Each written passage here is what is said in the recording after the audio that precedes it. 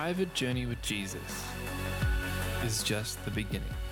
Connecting with others intensifies our light. Together we bring hope to the world. Christ,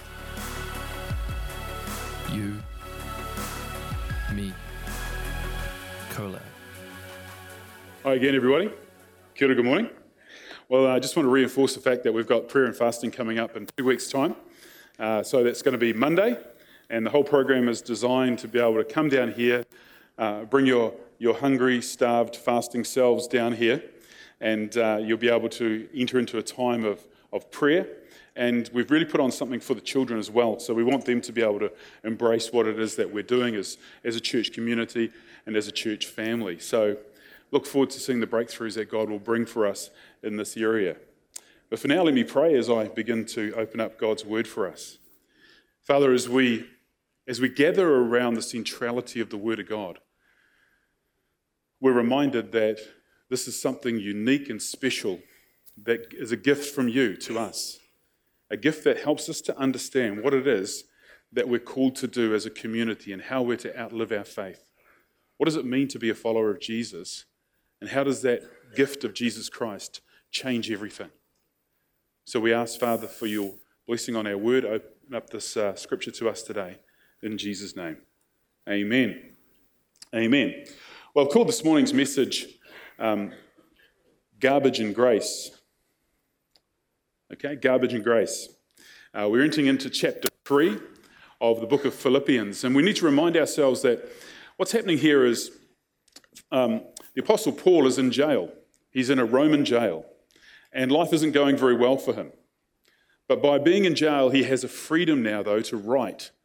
A lot of the letters we have in the Bible are actually written from jail because Paul has this real burning desire to make sure that these early churches, these fledgling churches, are prospering. And in doing so, Paul has left for us, 2,000 years later, a record of his heart and how it is that he wants the church to be established. And so as we go through this letter of Philippians, we find that he's been writing to the people of Philippi about some concerns that he has pastorally. His concern is that this church is so tiny, so small, and so vulnerable that he thinks that it's going to be stolen away in some fashion. And so when we see how faith arises amongst a group of people, we know that anybody who has faith when it is newborn is very much like a baby. They're vulnerable, they're susceptible, they're relatively weak. But by the Spirit of God, it grows. And so we see that again and again. This small church in Philippi was in danger. It was in danger of being overwhelmed and overtaken by the original Jewish community. One of the things that Paul was always having to contend with is the fact that Christianity came out of a book we know as the Old Testament. Okay, so here's my Bible and it says New Testament. Okay, so around about a quarter of this Bible is dedicated to the times of Jesus and the establishment of the church. But of course, Jesus was a Jew, and Jesus came to the Jews to establish this new community of faith. And so what happened is this, is that you've got this, it's like a tree, if you could imagine a tree that has got a root stock going from it, and citrus trees are like this. They have a root stock, and then the fruit-bearing part of the tree is grafted on to that root. You with me on this? And sometimes if you've got a fruit tree, you see wild thorn bushes growing out of the stump of the tree. How many of you have seen that? And you go, how come my orange tree is being invaded by these thorny branches that are coming out of the root? Well, what's going on here is that the early church is being grafted onto Judaism. Okay, Jesus came, he was a Jew, and this early church is grafted onto Judaism. But what's happening is some of the thorns from the old way of doing religious life were starting to invade, or at least try to invade, or overwhelm the fruit-bearing part of the Christian faith. Okay, so Paul is very, very concerned about this. You see, the old way in which people did things, living out of the Old Testament rules of life and Old Testament rules of how to honor God, were very, very powerful in people's lives. And religion is like that, isn't it? If we get in our patterns and we get in our ways, we find that those patterns and those ways are hard to overcome. And it's very difficult to set a new pattern in place without feeling that you somehow owe a debt of gratitude at a minimum to the old ways. But Paul is saying, no, this is indeed, as the Bible says, this is a New Testament, a new covenant that has been made with God through the death and the resurrection of Jesus. And so we approach this completely, wholeheartedly, without any reservation, as new people starting something new founded in Christ. So, the Apostle Paul in the book of Philippians, talking in chapter 3, begins by saying this. He says, "Further, my brothers and sisters, rejoice in the Lord. It is no trouble for me to write the same things to you again, and it is a safeguard for you." So what Paul is saying here is that he's going to tell them something that he's already told them. And in some sense, if you've been around here for a while, you're going to hear some of the things that I've already talked about. Why? Because the things I'm talking about are from the Scriptures, and when Paul is repeating the things in the Scriptures that he wants to tell again and again, when we come upon the Scriptures, we're going to hear them again and again as well. And this is the story of grace. This powerful force of the spiritual world of grace. We're not talking about grace, the name. We're talking about the dynamic encounter that God creates with his people when they realize that it's all about grace. It's all about a gift that is given to us by God. Now, Paul begins by saying this, "Further, my brothers and sisters, rejoice in the Lord." Not like that. Okay, rejoice in the Lord. It is no trouble for me to write to you the same thing again. This word rejoice is a bit of a code word, if you like, for celebrate. And it's a code word for grace, again. What Paul is saying is, when we as a community join together, we should be rejoicing. We should be celebrating. Because in the celebration of praise and worship, as we've already done this morning, praise and worship, singing songs, it breaks the yoke of legalism within our hearts and minds, doesn't it? Otherwise, our faith, if we just turned up here and we didn't have any form of praise and worship, it would be a head knowledge game, wouldn't it? But when we sing, when we open up our hearts to God in that music, something breaks and our whole being starts to be immersed in this thing called worship and in this thing called Christianity. And people say, we go to church and we sing. Why do we sing? Well, if you went to church and you didn't sing, your faith would be something that is just completely wrapped up in your head knowledge alone. But rejoice, Paul says, rejoice in the Lord always. And we have this repeated comment throughout Scripture about rejoicing. So when we turn up to church, the songs that we sing aren't just the prelude to the notices in the message. Okay, the songs aren't just designed to help you arrive late. The songs are there to actually, did I hit a nerve? Okay, they're not the quiet buffer zone so you can sneak into church when the lights are dimmed. They're the ability to be able to break open your faith so that it's a heart and head deal. It's going on simultaneously. Yeah? Does it make sense? So if we didn't have rejoicing, we would be left with a form of legalism that would just be our head knowledge only. Okay, so Paul goes on in saying this, I'm going to tell you these things again. And then let's see where it builds from here. We're going to read this verse again. "Further, my brothers and sisters, rejoice in the Lord. It is no trouble for me to write the same thing to you again, and it is a safeguard for you. Watch out for those dogs, those evildoers, those mutilators of the flesh, for it is we who are the circumcision, we who serve God by his Spirit, who boast in Christ Jesus, and who put no confidence in the flesh." Right. We've taken a quantum leap from talking about praise and worship and rejoicing. Now we're talking about the Old Testament code. And circumcision was a code word for all that the Old Testament demanded of its people. You see, there are 613 laws in the Old Testament about how we should live our lives. 613 of these laws and demands pressing in upon the Jewish people. It did then, it still does today. And people were intimidated by this law keeping. They were threatened by it. It demanded from them. And so here it is once again, demanding. But Paul is saying, this is part of the rootstock of the faith. How much of this rootstock of the faith are we going to allow to invade the new fruiting wood of Christianity? Okay?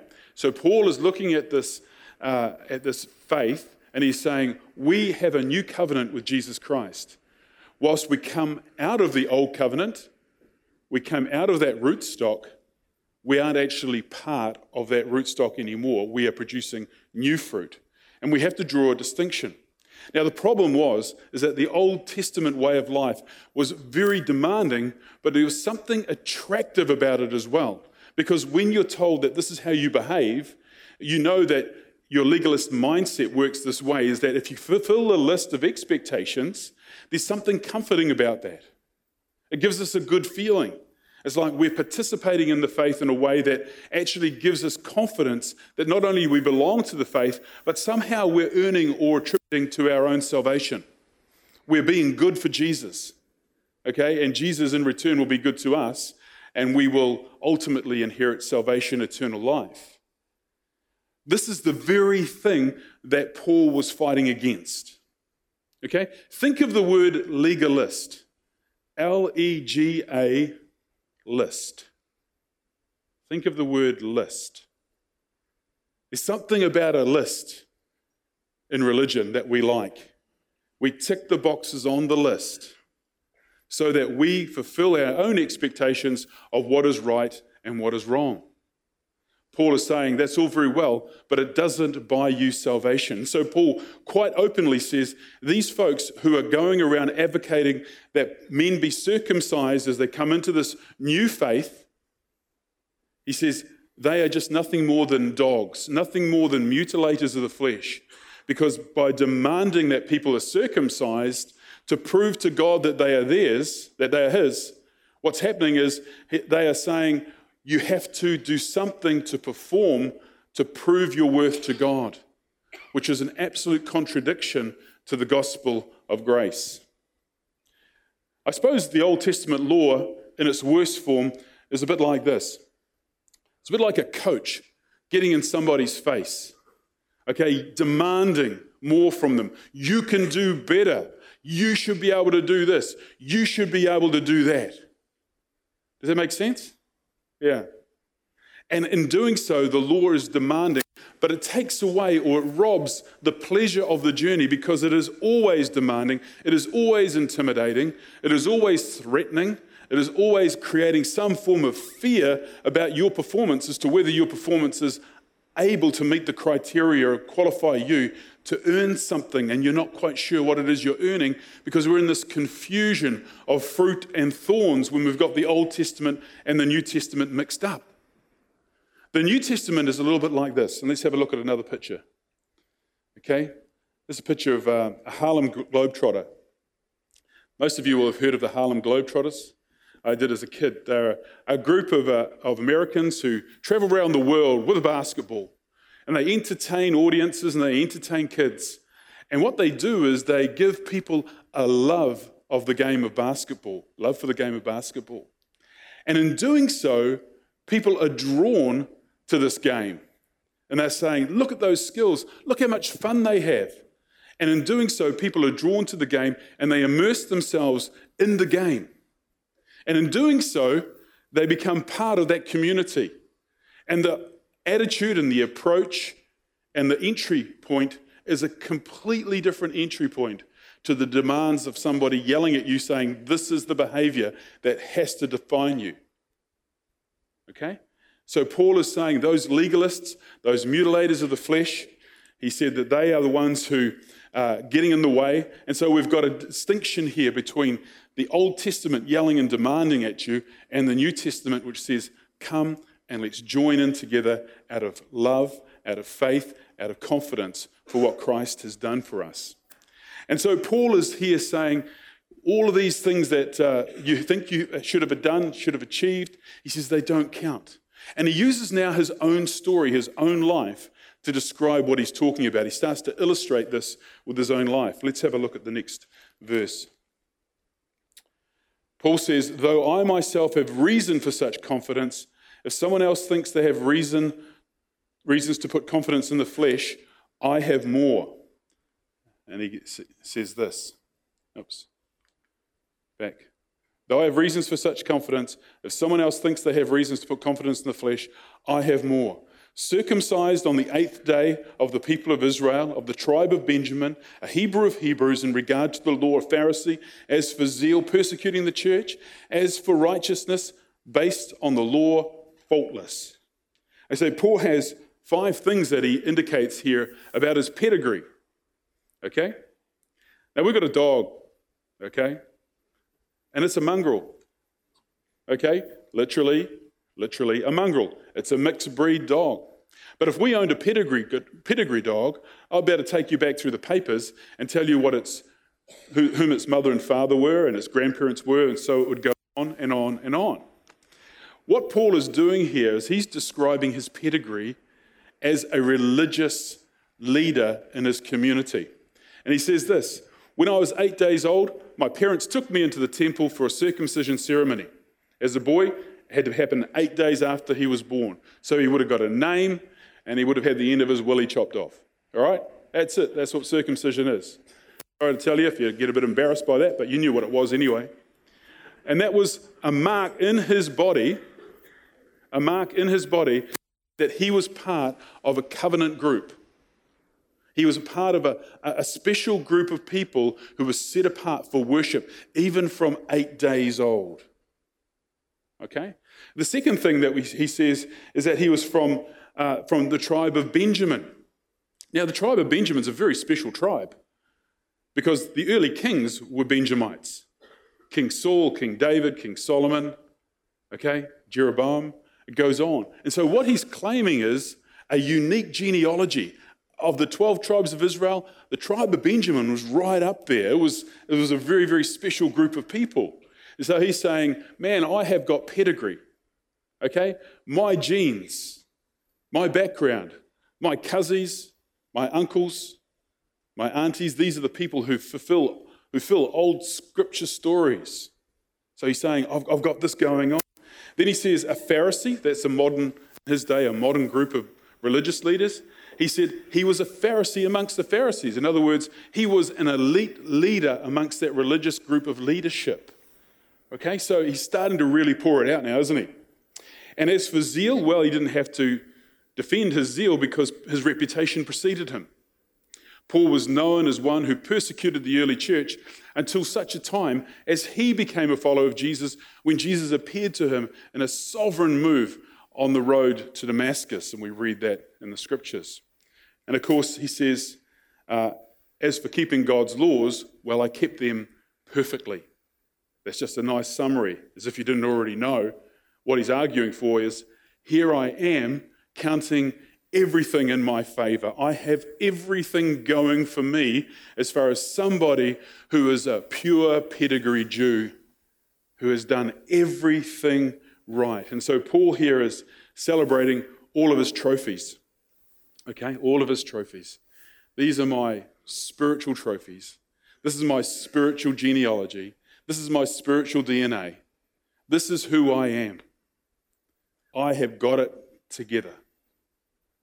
And then what does he do? He takes this and he puts it all in the rubbish bin by saying this. But, and I love the but, this is a huge but, whatever were gains to me, I now consider loss for the sake of Christ.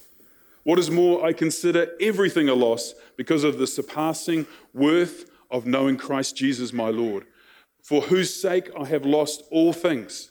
I consider them garbage that I may gain Christ and be found in him, not having a righteousness of my own that comes from the law, but that which is through faith in Christ, the righteousness that comes from God on the basis of faith. Paul has just built himself right up here. He's like, I am the man. Okay, when it comes to Judaism, I've got it together.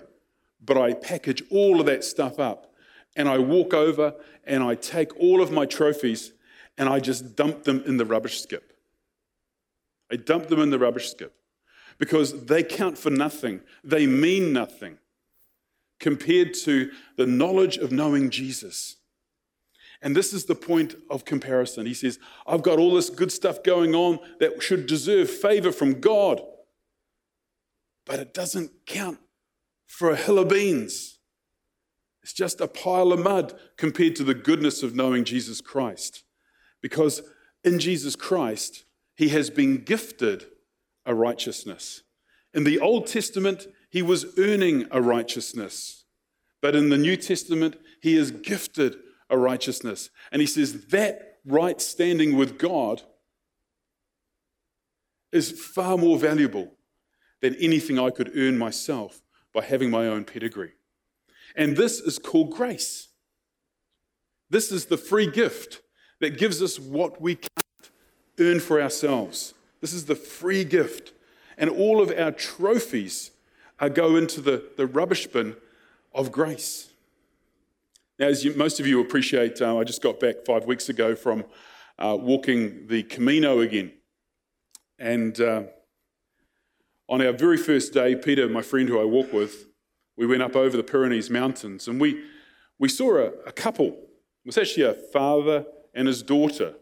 Jim was in his 60s, and his daughter, Susan, that's not their real names, just in case this gets caught up in recording overseas, but you never know these days. But Jim and Susan were a father and a daughter, and we saw them on the very first day. We passed them as they were going over the Pyrenees. The following day, we saw them in a cafe, and Susan had some really big blisters, and she was coming down with a cold.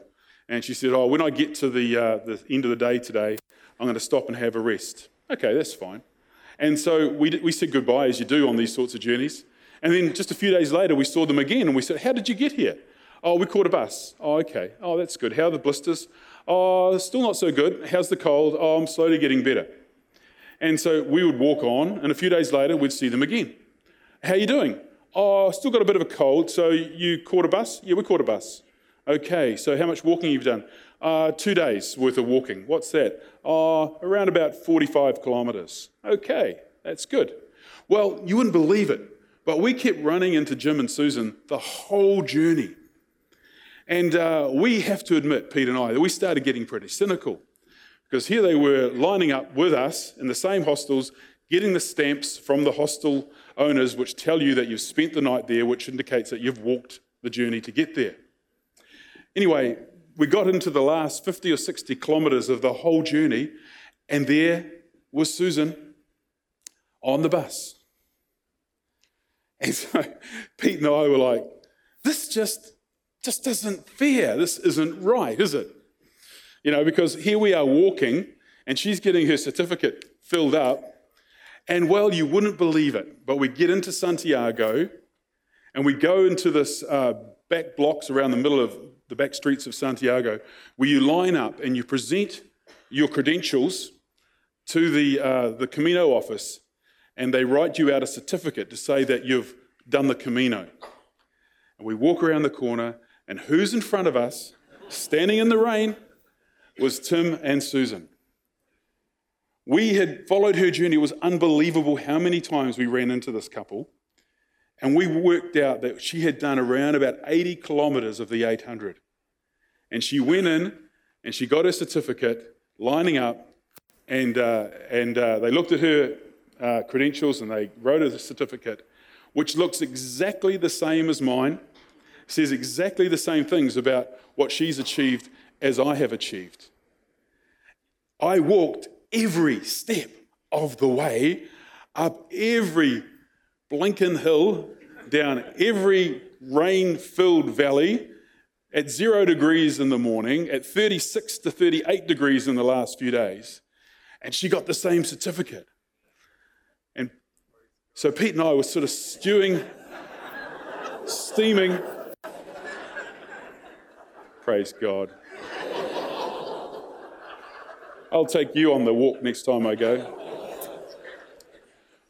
Then, just as we were sort of steaming and she walks off with a certificate, her father talks to us and says, let's go and have breakfast together and celebrate. Like, let's just do that. So we go off and we celebrate the fact that we've finished the Camino. Peter and I walked away from that time And we looked at each other and we said, you know what? This is like the parable of the workers in the field. Any of you know that? Where they all, even though some of them only did an hour and some of them worked all day, they all got paid exactly the same. And I've got to admit, we walked down that street in Santiago reminded of the gospel of grace. Now, I know I've had mine and she hasn't, and I'll get over it one day.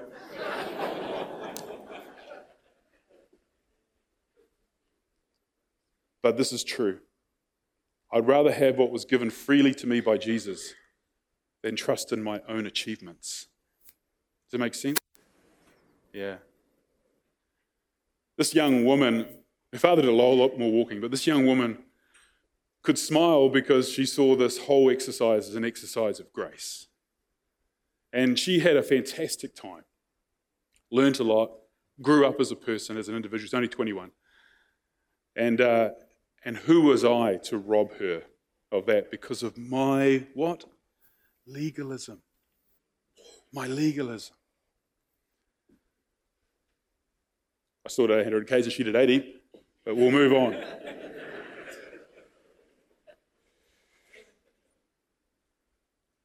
This is the Message translation of the verses we've just read. The very credentials these people are waving around as something special, I'm tearing up and throwing out with the trash, along with everything else I used to take credit for. And why?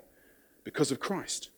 Yes, all the things I once thought were so important are gone from my life, compared to the high privilege of knowing Christ Jesus as my master, firsthand. Everything I once thought I had going on for me is insignificant. Dogdom. I've dumped it all in the trash so that I could embrace Christ and be embraced by him. I didn't want some petty, inferior brand of righteousness that comes from keeping a list of rules when I could get the robust kind that comes from trusting Christ, God's righteousness. Isn't that put so beautifully? Yeah, it just captures everything. Paul knows that law-keeping won't produce peace and confidence about our relationship with God, because law-keeping will always have the coach yelling in your ear. The simple truth of it is this, is that, and it's compellingly clear, you can't bring achievements to God and celebrate your own goodness. We turn up for judgment with no ability to defend ourselves with our own righteousness, our own acts of righteousness. And this hurts our pride. You know, the most popular song at a Kiwi secular funeral is I Did It My Way. Yeah? I did it my way. Why? Because there's something innately important for us to be able to express ourselves in a way which earns us, commends us, or commends ourselves and to others and to God. But God says, you can't do that. When the intimidating and demanding voice of the law goes quiet in your life, then and only then are you in the grip of grace. When the voice that demands, when the voice that intimidates, when the voice that yells, that says you should do more and you've got to do this and you have to keep up this, when that goes quiet, amazing grace has done its job. The gospel in itself is all about amazing grace, isn't it? The cross of Christ. The place we celebrated this morning with communion is a place that is so unique in the history of mankind because it gives to us something we cannot earn. It gives us a certificate of completion when in our own strength we haven't even walked 1 kilometer. It tells you that Christ has done the journey for you. Christ has paid the price of your sin. He has died and gone to hell in your place. And now he comes back in a resurrected form and he says, this is now credited to you. This is yours freely. All you have to do is say yes to it. All you have to do is accept into your own life what Christ has done for you freely. This is called grace. This is the gift of God. This is the very central piece of every part of what it means to be a follower of Jesus. This is what the church, this is what Christianity, this is what the gospel, this is what the Bible, this is what 2,000 years of church history has given us, is this tremendous gift that we can never repay. And if you've never given your life to Christ, if you've never come to the realization that it's about a gift at the center of this whole story, then it's something that I encourage you to do today, to give your life to Christ, that you would receive this free gift, something you can never earn or never deserve to earn, but it is freely given to you.